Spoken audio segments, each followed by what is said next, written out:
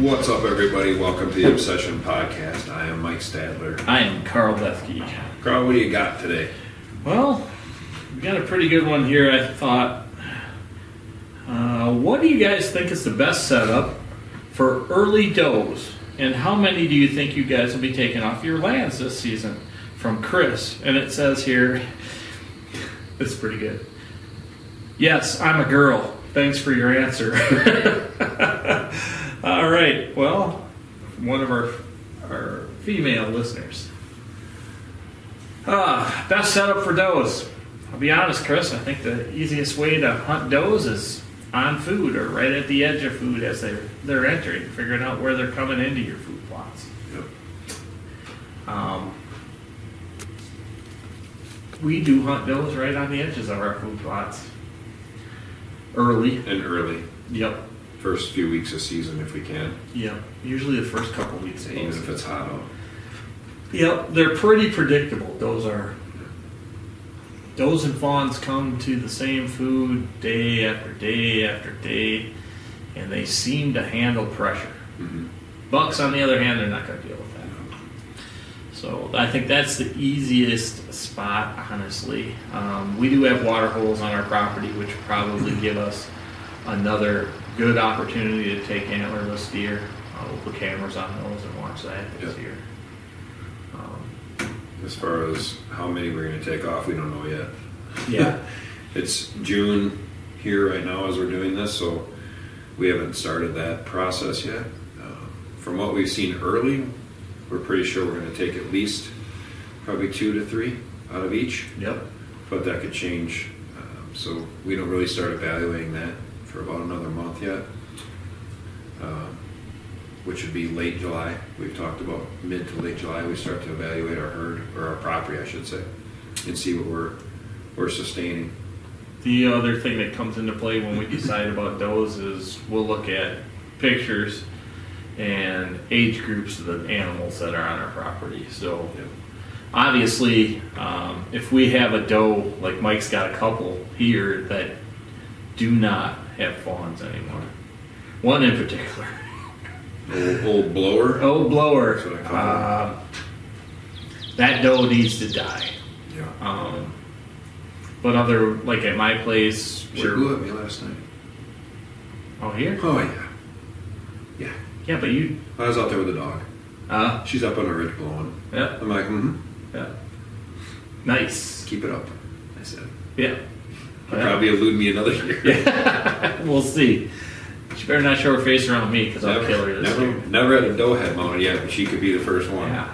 That's a big old doe, dude. That thing's got to have like a 10-inch nose on it or something.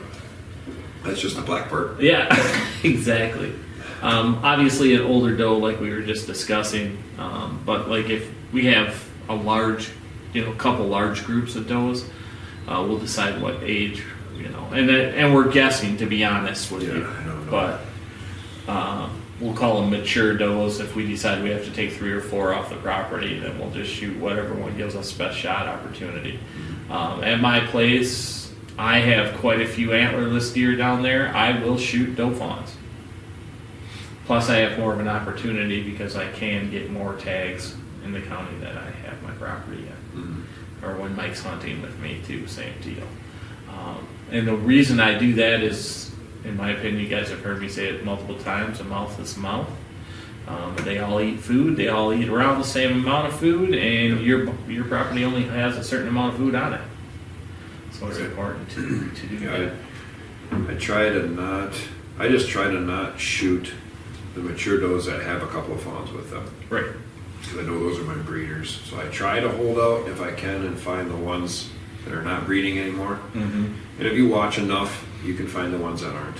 Those are the ones I try to take out. Now, if I can't take them out, I will take one of the other ones out. Right. But obviously you want to have the breeding ones. Usually, I think every property has a few of them that hang around fairly close to that area. And are your breeders every year. Right. I have 2 here every year that have twins.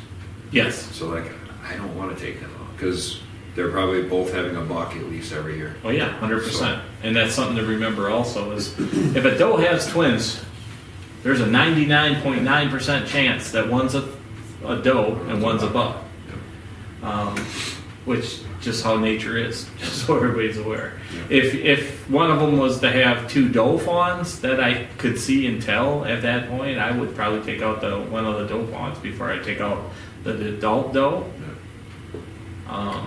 That's just how I look at it. There's a million but ifs. My property, I know for a fact 100% that my neighbor to the west of me does not shoot antlerless deer. He's old school, and he believes that the more does, the better. And that's not the case, honestly. Right. We noticed over the last few years. So that being said, you have to assess your herd, Chris.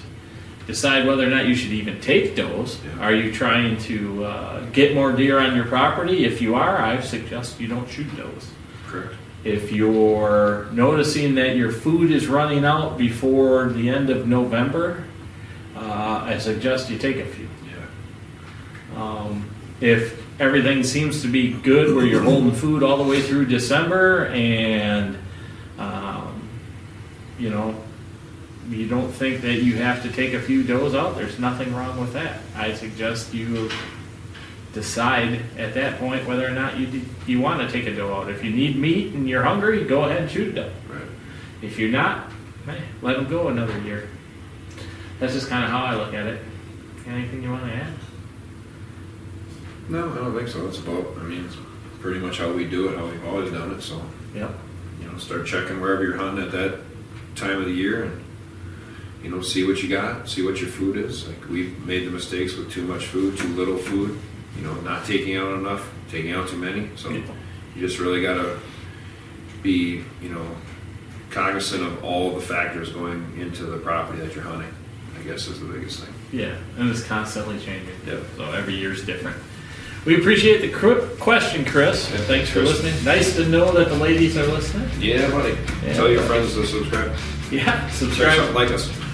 Correct. Please like us. Right down here in the lower right-hand corner, just hit the Reaper for the subscription. We appreciate that. If you guys get a chance, want to leave a comment, let us know what you guys think. How many does do you take off your property? Are you going to take does off your property? Or do you even think taking does is something you should do? We'll see what you guys have to say. If you want to listen to the podcast, check us out right here at Spotify, Google, Prime, Apple, iHeart, RSS.com. Correct. See our gorgeous faces on YouTube. Right on. We appreciate that. We'll see you guys next week. Later.